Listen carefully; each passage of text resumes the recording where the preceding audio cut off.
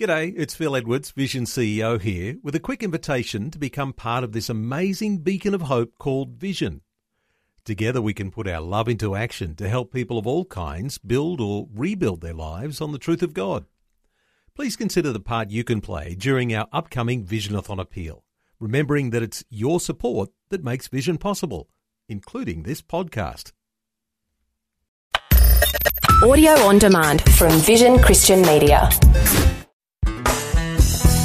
Sometimes we travel through dark patches in life, and in those difficult times, it's tempting to let that darkness smear how we think, what we say, and what we do.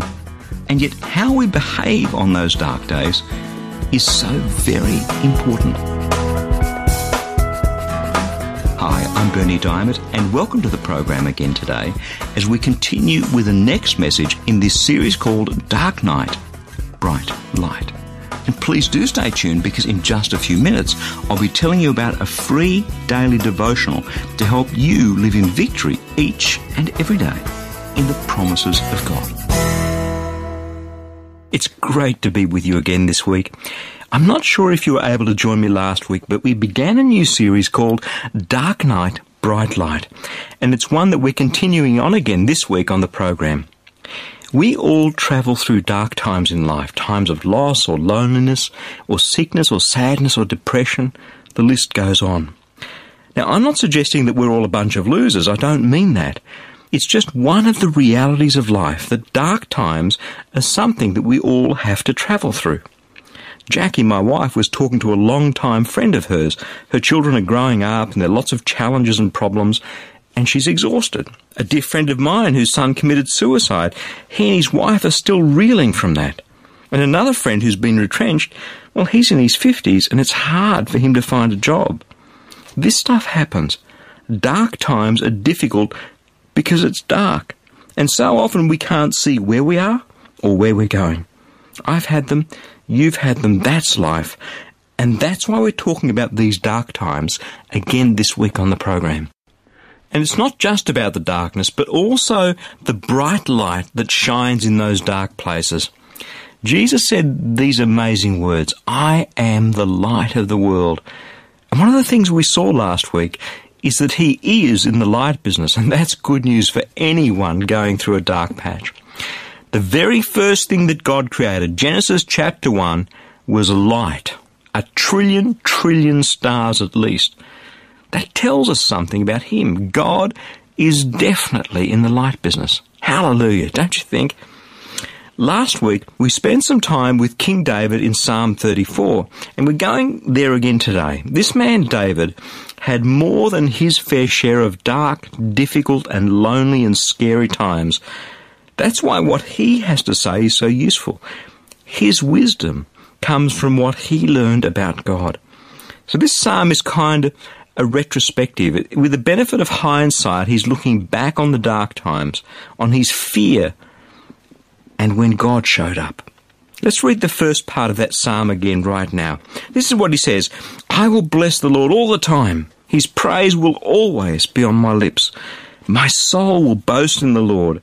Let all those who are afflicted hear and rejoice. Glorify the Lord with me. Let's exalt his name together. I sought the Lord, and he answered me. He delivered me from all my fears. Those who look to him are radiant. Their faces are never covered in shame.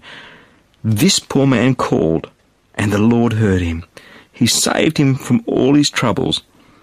The angel of the Lord encamps around those who fear him and delivers them. Taste and see that the Lord is good.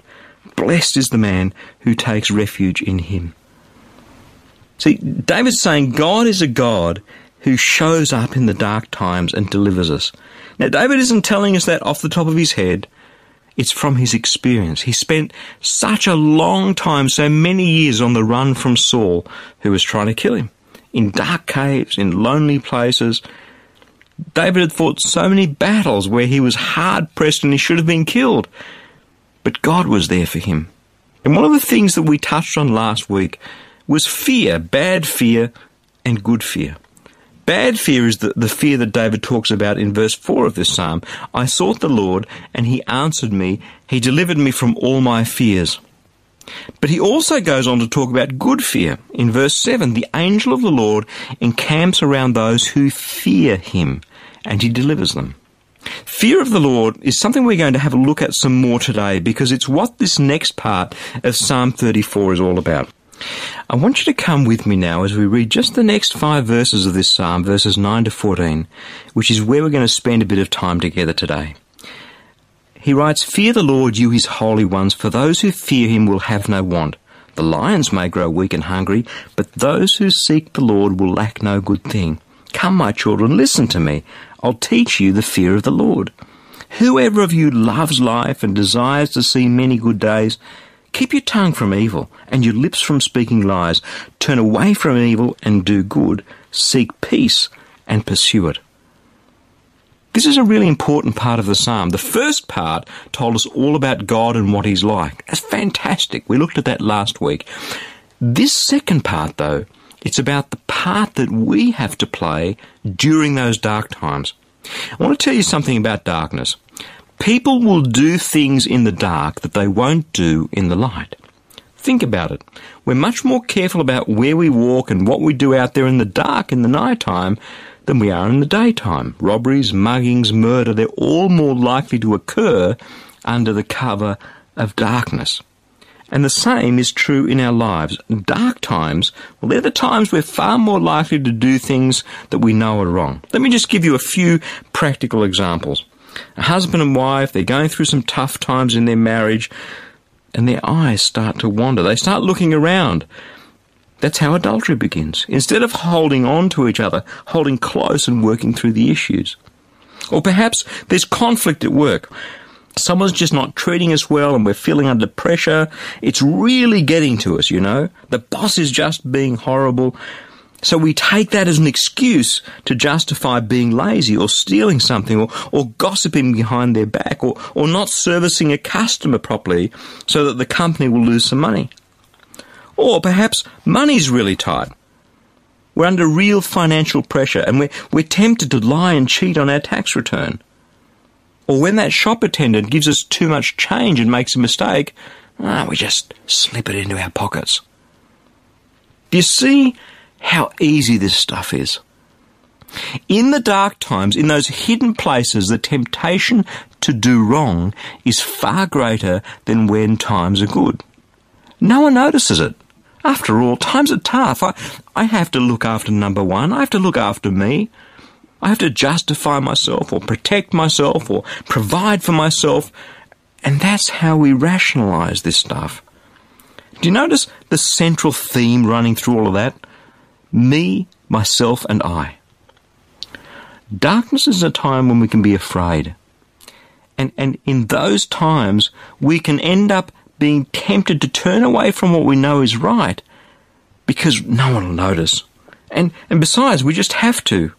The devil loves it. He's so delighted by this. Have a listen to what the Apostle John says. "This is the message we've heard from him and declare to you. God is light. In him there's no darkness at all. If we claim to be walking with him and yet we walk in the darkness, we lie and we don't live in the truth." And so over this week, we're going to look at the wisdom that comes from David's own experience in those dark times. What he learned about what to do when temptation comes in the darkness. You know how we rationalise this? I have to sin to save my skin.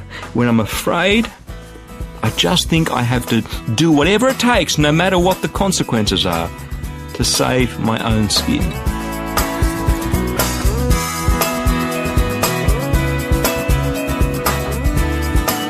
We love sharing the gospel with as many people as possible so they can experience a real and tangible relationship with Jesus.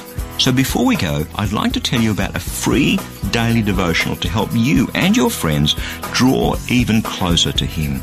It's called Fresh. Each day you'll receive a powerful scripture verse together with some words of inspiration, hope and encouragement. And the best news is that it's completely free, delivered right to your inbox each and every day, where you can choose to read, listen or watch the daily video. Completely up to you. It's God's Word fresh for you each day. To receive your free e-devotional, just jump onto the website freshdevotional.org.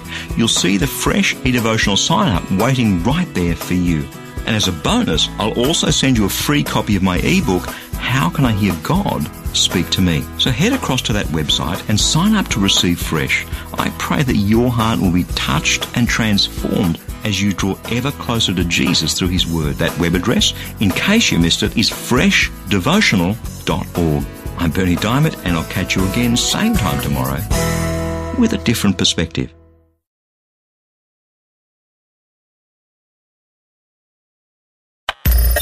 Thanks for taking time to listen to this audio on demand from Vision Christian Media. To find out more about us, go to vision.org.au.